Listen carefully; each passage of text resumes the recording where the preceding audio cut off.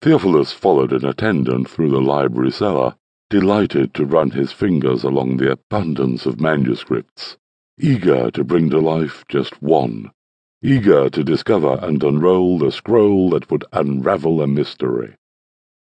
The close of the 1st century AD was only a few months away, but that calculation could mean nothing to Theophilus.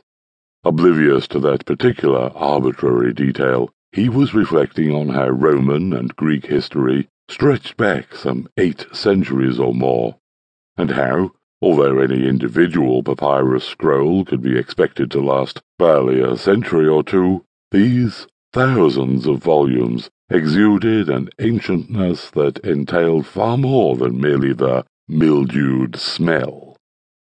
From each scroll hung a titulus, a tag bearing the title and author.